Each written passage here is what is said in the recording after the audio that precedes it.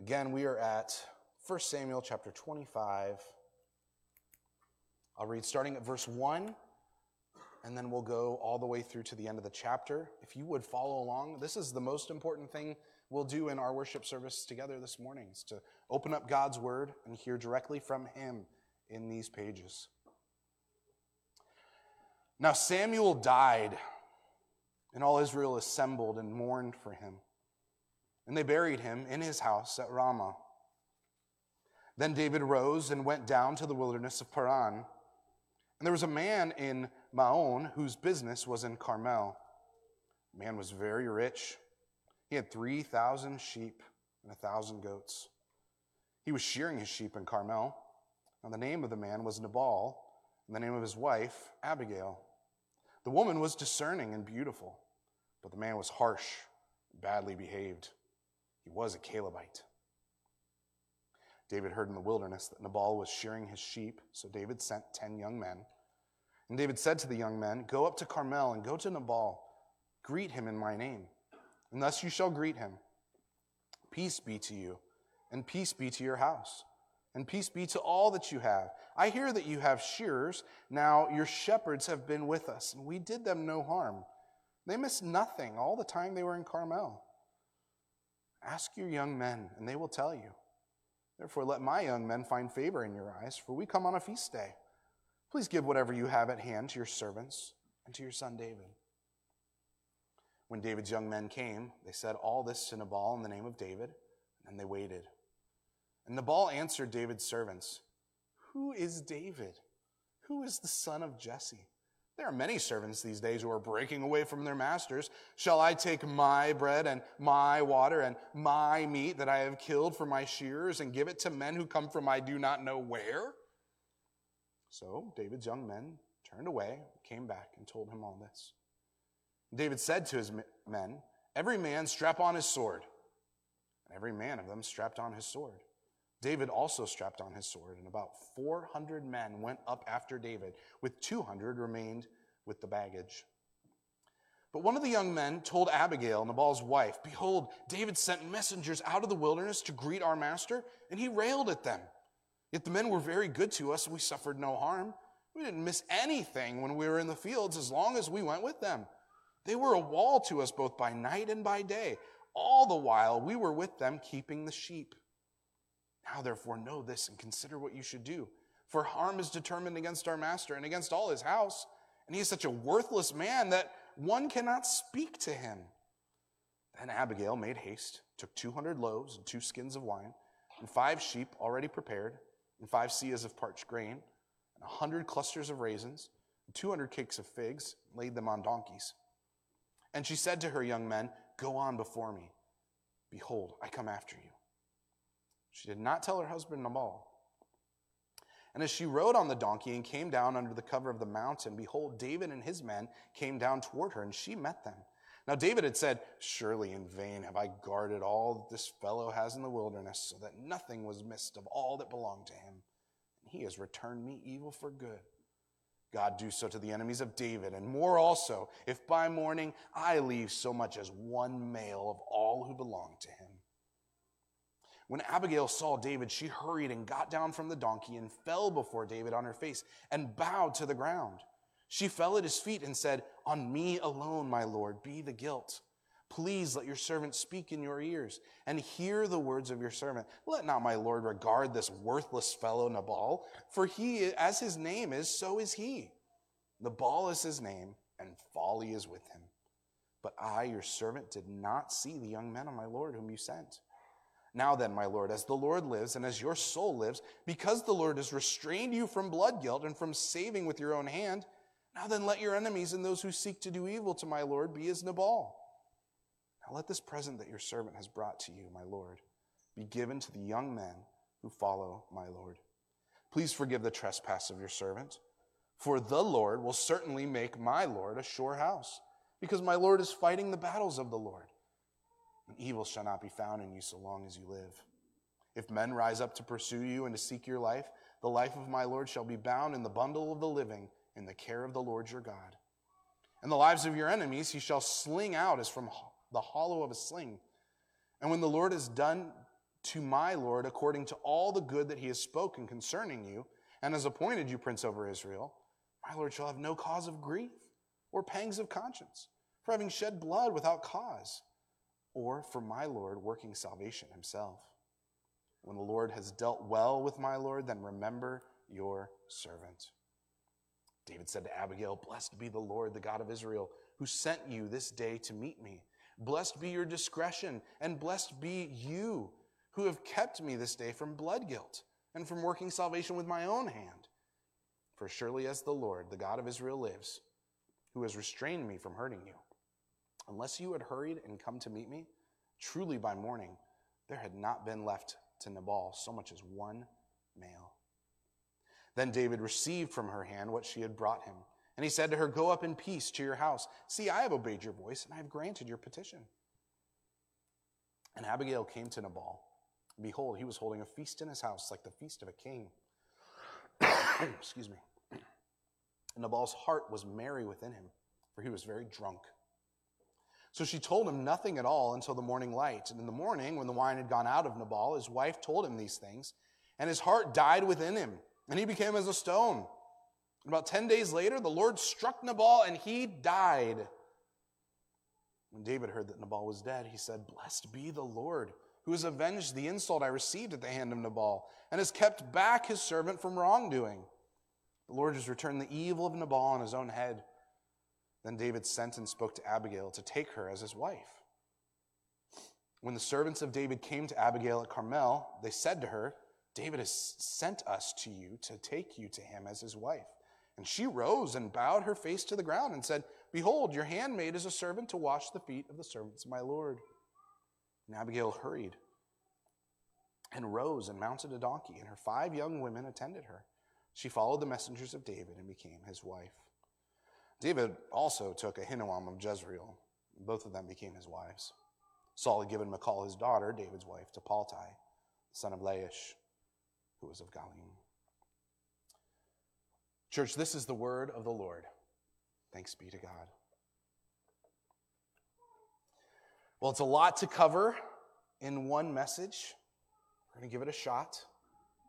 Because what we see in the section of 1 Samuel that we're in right now is that David is facing 3 tests of leadership. Last week we talked about the first one, so this week we're talking about the second one.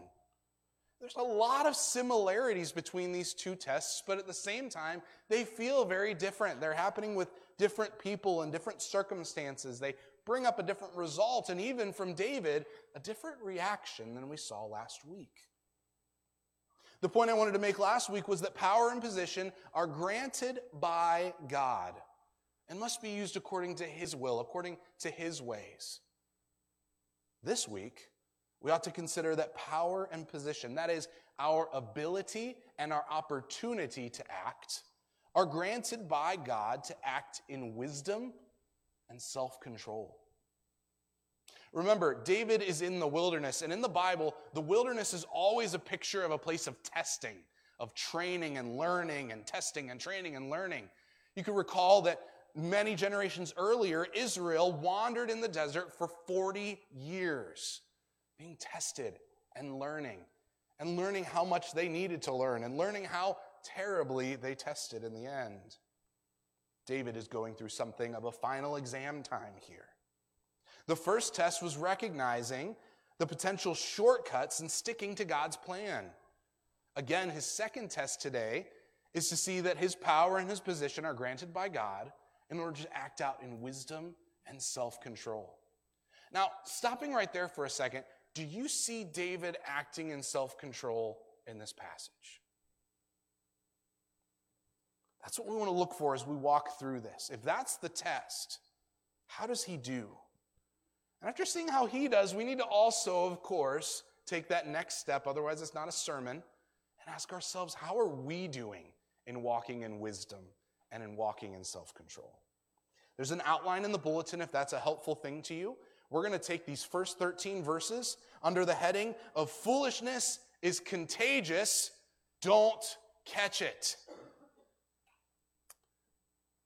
Sometimes you read the Bible and you come across a verse that doesn't really seem to fit. Your Bibles, if you have the ESV especially, but other translations might do this as well, where they put little paragraph headings, and you might see above verse 1, the death of Samuel. Covers one verse, and then we move to David and Abigail, which is seemingly disconnected, right? Look again at verse 1, if you will. Now Samuel died, and all Israel assembled and mourned for him, and they buried him in his house at Ramah. We could write this off as just a simple marker in the timeline, okay? So this could be a point where we say, all of this that happens after is after the lifetime of Samuel. But I just don't think, not that it matters what I think, it matters what's actually happening here. Scriptural writers don't always just put things in as time markers. Often these things carry some greater weight in the story that's coming after them.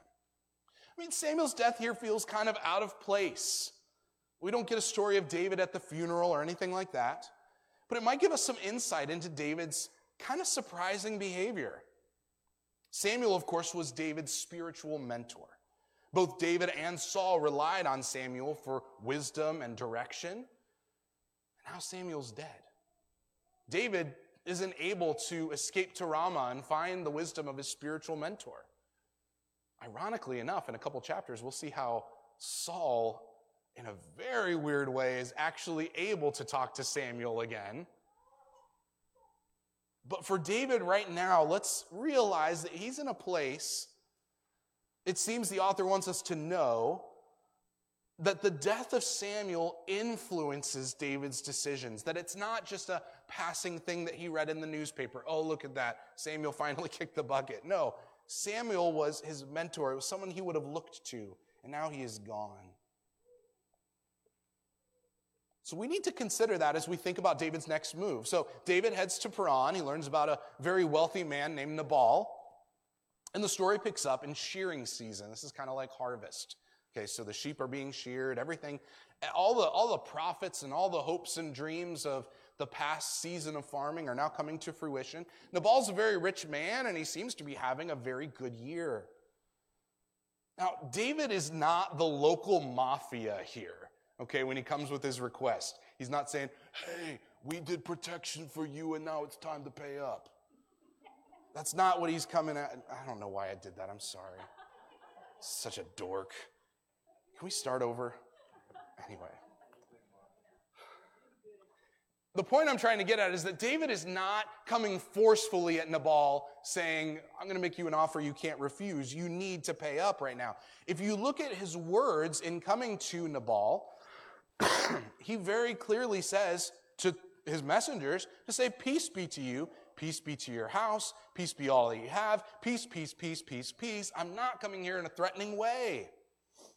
His message is simple in verse 8. Let my young men find favor in your eyes, for we come on a feast day. Please give whatever you have at hand to your servants and your son David. Now, again, David could have sent an invoice to Nabal and said, here's all the times I sent my men out to protect you and your sheep and your men and all those things. It comes out to X amount of dollars an hour, et cetera, et cetera. He doesn't do any of that. He doesn't actually appeal to Nabal to pay what is owed exactly, so much as he says, give whatever you have at hand. This kind of language is hearkening to just Old Testament hospitality, okay? So you might think of a parable that Jesus gives later on in the New Testament about a man who has a visitor late at night and he has no bread for him, and he rushes over to his neighbor's house and he says, I have a visitor and I have no bread. Hospitality wasn't just a thing for certain people. It was for the whole community. Hospitality was a communal value.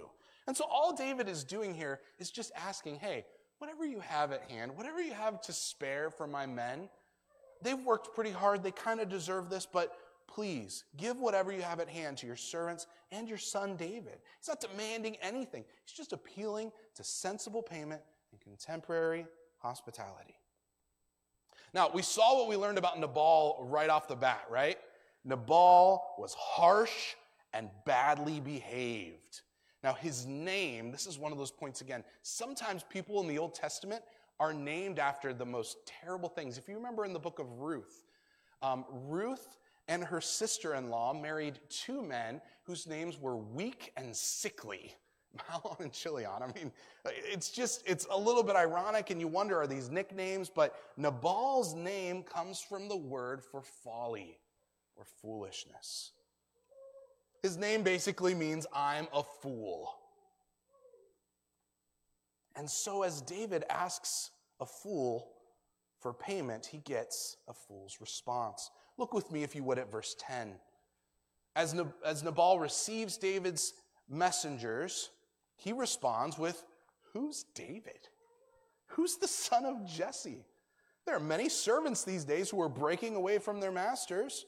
He's basically saying, isn't David just one of Saul's slaves? Isn't he supposed to be serving Saul? Now you can see this is a very political statement that is being made here. Because Saul is the actual king right now. David is the coming king. He's the one who is the rightful next king, but Saul is still holding the office. And Nabal makes very clear what he thinks about this son of Jesse. Who do you think you are? You're a slave. What are you doing out here bossing other people around and telling me I owe you stuff? Verse 11, shall I take my bread and my water and my meat that I've killed for my shearers and give it to men who come from I do not know where? He said that David has no legitimate position. He's basically just a slave. And Nabal doesn't owe anything to the son of Jesse. If David has helped him out, that's his own loss. That's Nabal's mindset. And this is where we need to understand what a biblical fool is. Now, today we think of a fool as somebody who makes the dumbest decision or the dumbest choice whenever they have the chance. They act goofy. They miss the point. They don't have any wisdom. They don't prosper. All those kinds of things. But in the biblical sense of a fool, we're not just talking about someone who makes dumb choices, although obviously Nabal is doing that. The Bible defines foolishness as wicked, self-absorbed, and godless living.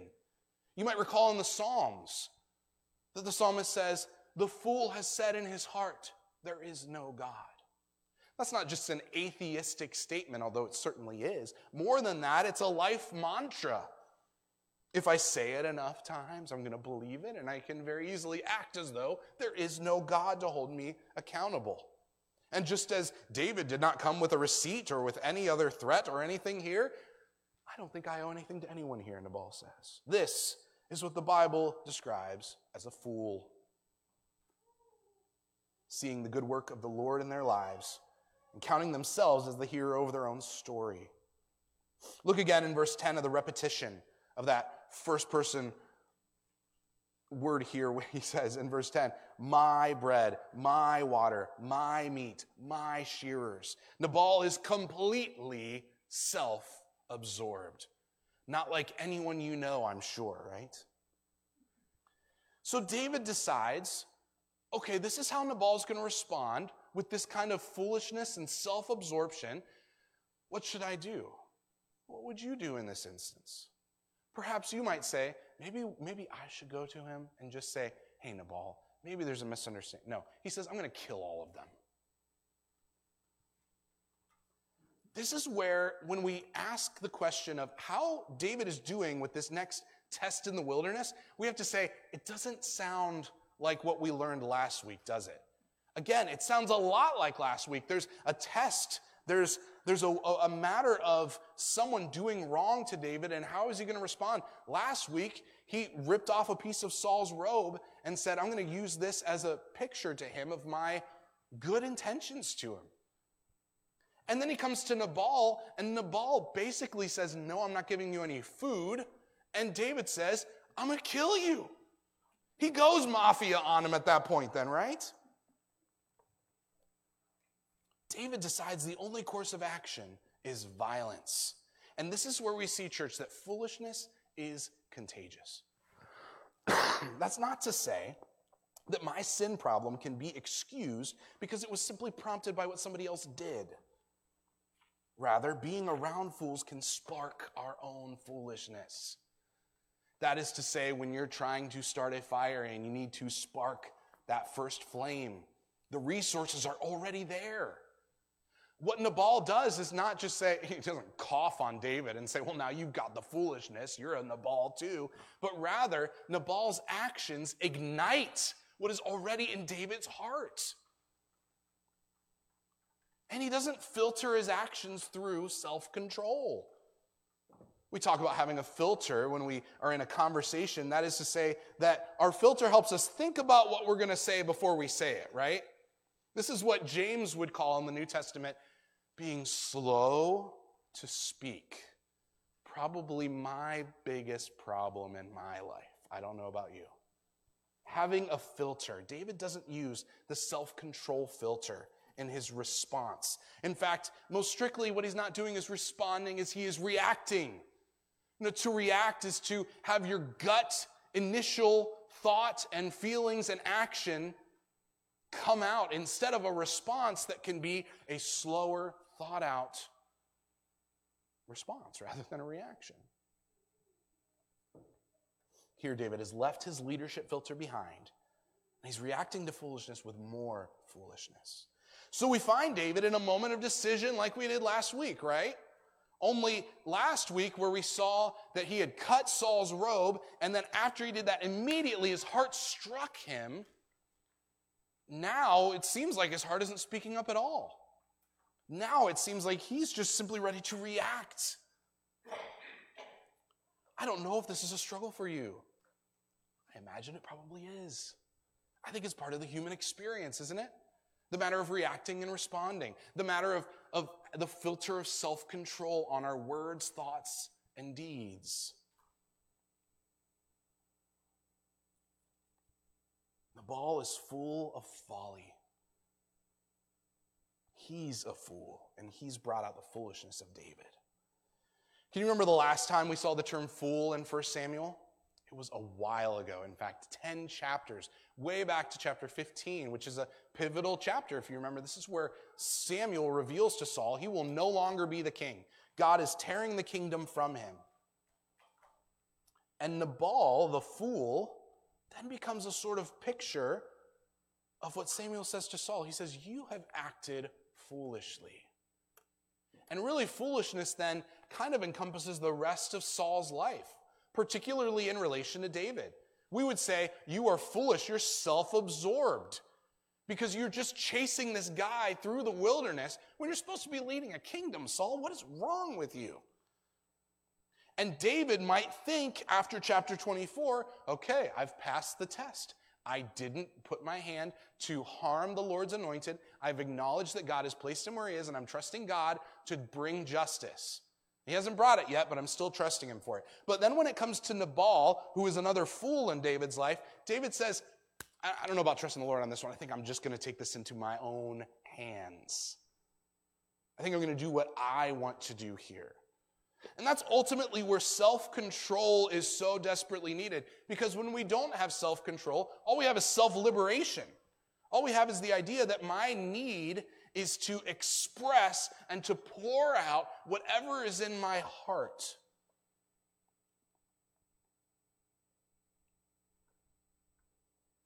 What's going on here for David is what smart biblical scholars call a narrative analogy.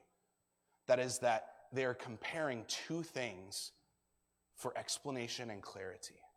And in David's own life, running into Nabal after this is God's way of showing David his lack of self-control. In one sense, perhaps, it is God's response to David coming out of his victory against Saul, in one sense, his victory over temptation to kill Saul or to defame him even more. God is saying there's still the matter of self-control in your heart, David. You need to deal with this. And that's where Nabal comes in, of course. God is clarifying this issue for him. Church, let's realize that there are no small tests when it comes to dealing with our sin and growing more like Christ. I think it would have been very easy for David to think, this test with Nabal is a small test. And if I fail it, it's not going to affect my overall grade that much. If I just kill Nabal and all of his servants, it wouldn't be anything like reaching out my hand against the Lord's anointed.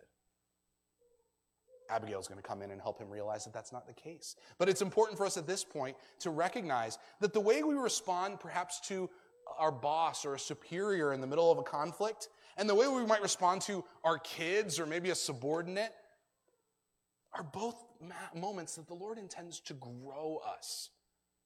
And we ought not act inconsistently just because of the one that we're dealing with. Foolishness is contagious. Don't catch it. Let's look at verses 14 through 35. The wise leader listens to wise counsel, so receive it. Go back to verse 3 if you would. I know we said we're looking at verse 14 here, but back up to verse 3 because we skipped over Abigail's wonderful introduction. Now the name of the man was Nabal, and the name of his wife Abigail. The woman was discerning and beautiful, but the man was harsh and badly behaved. You kind of wonder, how did these two people get matched up, right? You've got beautiful and discerning and harsh and badly behaved. Abigail is Nabal's wife, perhaps and most likely not to her preference. She is the polar opposite of Nabal. She is everything that Nabal seems to be the opposite of. Verse 14 then starts with a wise servant going to Abigail, knowing that she is discerning, that is, that she is wise, that she has knowledge, that she'll know what to do about Nabal's foolishness. And of course she does. I mean, the report to Abigail is basically, Nabal is being Nabal. And you can imagine Abigail in this moment rolling her eyes and going, I am not at all surprised. Notice the extent of Nabal's foolishness in verse 17. The servant says, he's such a worthless man that one cannot speak to him. I mean, this almost sounds like maybe what some, just say it, this could seem like something that some wives may say about their husbands, right? This was the servant saying it, though. Abigail never says anything negative about her husband. You could argue that when she says that as his name is, so is he. But she's very respectful, both of David and of her husband, even her husband, the fool. She thinks and acts quickly, which is a funny contrast because David is thinking and acting quickly here and he makes the wrong decision. He acts in foolishness. But Abigail thinks and acts quickly. She prepares what she can. She catches up with David and she begs him to reconsider. And her argument is airtight. Abigail provides the wise counsel that David might have expected from someone like Samuel. So isn't it interesting when we go back to verse 1 again? Samuel has died. His influence in David's life is over. But that's not to say that God's influence in David's life is over. Because here he is speaking through Abigail. Let's look at her speech. Let's read it again, actually, from verse 26. If you would follow along with me once more, please. Listen to what Abigail says here. This is starting in the middle, but now then, my Lord, as the Lord lives and as your soul lives, because the Lord has restrained you from blood guilt and from saving with your own hand, now then, let your enemies and those who seek to do evil to my Lord be as Nabal. And now let this present that your servant has brought to my Lord be given to the young men who follow my Lord. Please forgive the trespass of your servant, for the Lord will certainly make my Lord a sure house, because my Lord is fighting the battles of the Lord, and evil shall not be found in you so long as you live. If men rise up to pursue you and to seek your life, the life of my Lord shall be bound in the bundle of the living, in the care of the Lord your God. And the lives of your enemies he shall sling out as from the hollow of a sling. And when the Lord has done to my Lord according to all the good that he has spoken concerning you, and has appointed you prince over Israel, my Lord shall have no cause of grief or pangs of conscience for having shed blood without cause. For my Lord working salvation himself. And when the Lord has dealt well with my Lord, then remember your servant. In verse 26, Abigail points out that her presence in intercepting David was the Lord's way of restraining David from acting out in wickedness, from acting foolishly. Her presence saved David from blood guilt. David confirms this later on too. He says, if you wouldn't have come, I would have killed all of them. And probably shortly after would have realized the blood on my hands was not mine to shed. This is an astounding thing that Abigail has done for David. Of course, it's wonderful for Nabal too, who doesn't deserve this kind of treatment. Nabal foolishly looked at the world through the lens of his own ownership and his own hand and ability. But it was the Lord's hand who restrained David from acting in the same way. See, self-control is not something that we invent on our own. What is it, church? In the New Testament, how do we categorize self-control? Where does it come from? It's a fruit of the Spirit, right? A fruit of the Spirit. If we talk about a fruit that comes from a tree, we're not saying that the farmer was ultimately the one who created the fruit, right? No, we're saying that the fruit of the Spirit is what comes from the Spirit's presence in your life. It is the Lord's restraining that we need because we cannot restrain ourselves. Abigail appealed to the Lord's promises and his sovereign work in David's life. That is, that God has spoken. He's given his promises, and he's always true to his word. He will fulfill everything he says. And then regarding his sovereignty, that is simply to say that there's no authority greater than God. So there's no one who can stop him from acting according to his will. That is including our own foolishness. But then perhaps most strikingly, look at verse 31. Abigail appeals to the future king to consider his conscience. And this is something that we bypass. And I want us to catch this and apply this today, because what Abigail says is you could get to a point where you go from the day that you kill Nabal and all his men all the way up to when you sit on the throne, and you might only just then realize that you have blood on your hands, that you have wronged others, and that you have acted aside from God's will. See, this term hand we've seen for the last few chapters, right? We've seen it a lot. And the warning that Abigail gives is not to take things into your own hands, but to leave them to the sovereign lead of the Lord. And church, it's a danger for us if we're not relying on the Lord's self-control in our lives. It's a danger for us because we might incur guilt, and we might even bring our consciences to a place where we don't recognize it until maybe it's too late, until there's nothing that can be done. The Lord used Abigail to pull the reins back on David's rampage. And if he will submit to the Lord's wisdom, he can look forward to a future where he won't regret the actions he takes today. Well, David is, of course, just as impressed as we are with Abigail's wisdom. And that's a shining moment for David, too.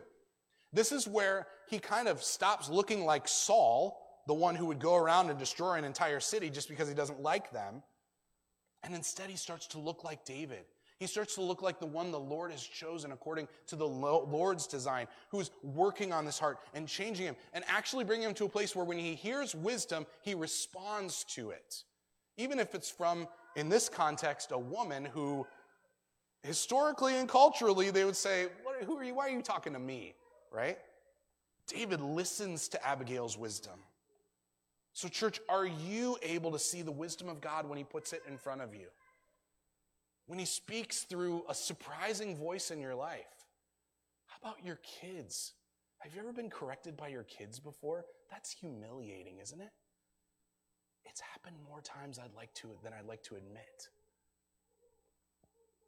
And yet, is that not also the Lord's way of correcting us, of reigniting not the aggression and foolishness in our hearts, but the self-control that he's placed there by his Spirit? The wise leader listens to wise counsel, and David proves that. So are you looking for wisdom in his word each day? Are you looking for it in the fellowship of other believers? Because we together are walking this walk of faith, pursuing self-control for the sake of God's kingdom.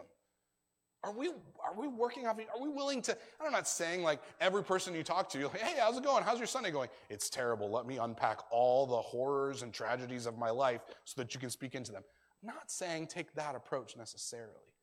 But do you have a close circle of friends, of brothers and sisters with whom you can confide and with whom you might receive wisdom from God? Because if you don't, you're missing out.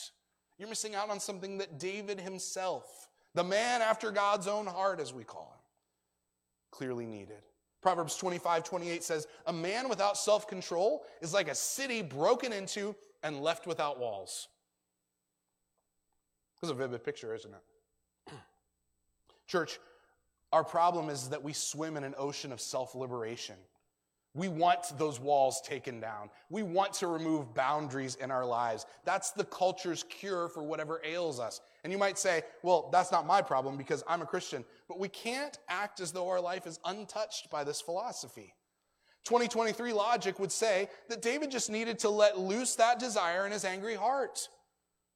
And he could find what he needed. Maybe after he kills Nabal and all those men, maybe then he'll feel satisfied and his anger will be at rest. This isn't a cultural phenomenon. It's a rebellion against God. It is an expression, to use Abigail's words, of working salvation by our own hands, even if our hands get bloody in the process. Hear from the Apostle Paul in Titus chapter 2. The grace of God has appeared, bringing salvation for all people. That is, God brings that salvation by his grace. And that salvation, he says in verse 12, is training us to renounce ungodliness and worldly passions and to live self-controlled, upright, and godly lives in this present age, waiting for our blessed hope, the appearing of the glory of our great God and Savior, Jesus Christ, who gave himself for us to redeem us from all our lawlessness, or we could say all of our foolishness, and to purify for himself a people for his own possession who are zealous for good works. I know there's a lot in there, but take just a couple of these things. First of all, by grace, the undeserved gift of God. He's brought salvation for all people by grace. Abigail is in one sense an expression of that grace to David, is she not? Paul says that the grace of salvation trains us to live self-controlled lives, just like we see in David's test here. Just as David needed to be reminded of his blessed hope, that God would fulfill his promises, that God is in control, so must we be reminded of those promises. Jesus Christ, who came and lived a perfect, self-controlled life, brought us salvation. And he brought it not by going and just slaughtering all of his enemies, but laying his life down on the cross, dying in the place of those who would let anger lead them to foolishness. He gave himself to redeem us from this way of living, to make us his own, and as Paul says, to put a zeal in our hearts for good works. That is, that David is no longer zealous to just totally wipe out Nabal and all of his men. He is now zealous to say, Lord, you are the perfect judge. You will make all things right. I'm more excited about trusting you in that than making my own way.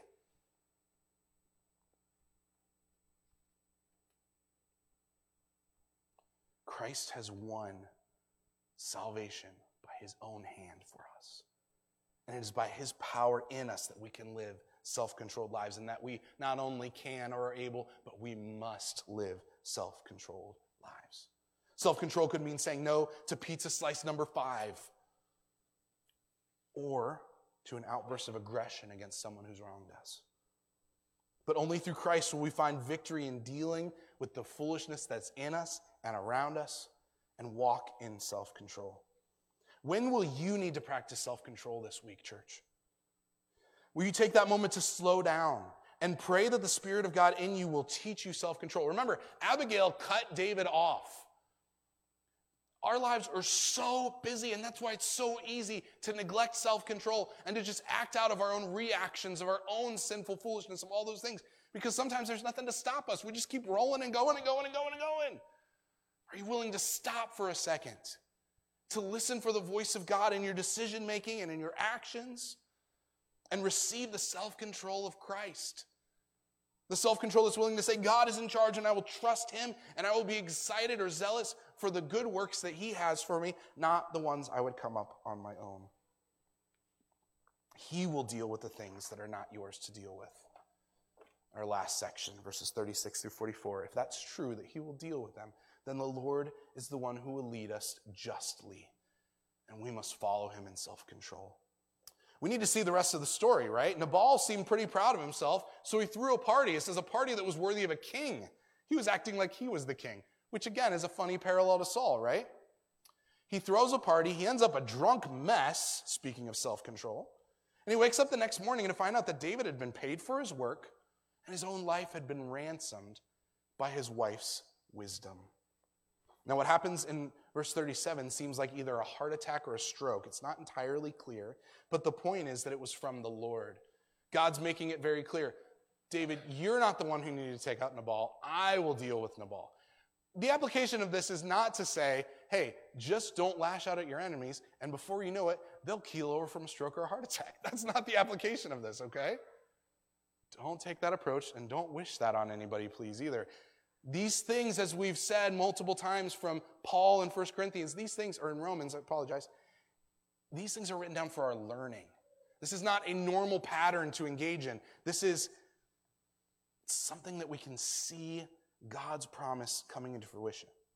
So David learned that the Lord would lead in justice and he needs to follow in self-control. Now he celebrates by marrying Nabal's wife, which is kind of a surprising thing. It's a good thing in one sense because Abigail was alone then after Nabal's death. So she's redeemed. She now has what we can presume is a good husband compared to the one that was before. But there's also this issue at the end of this chapter of David having multiple wives.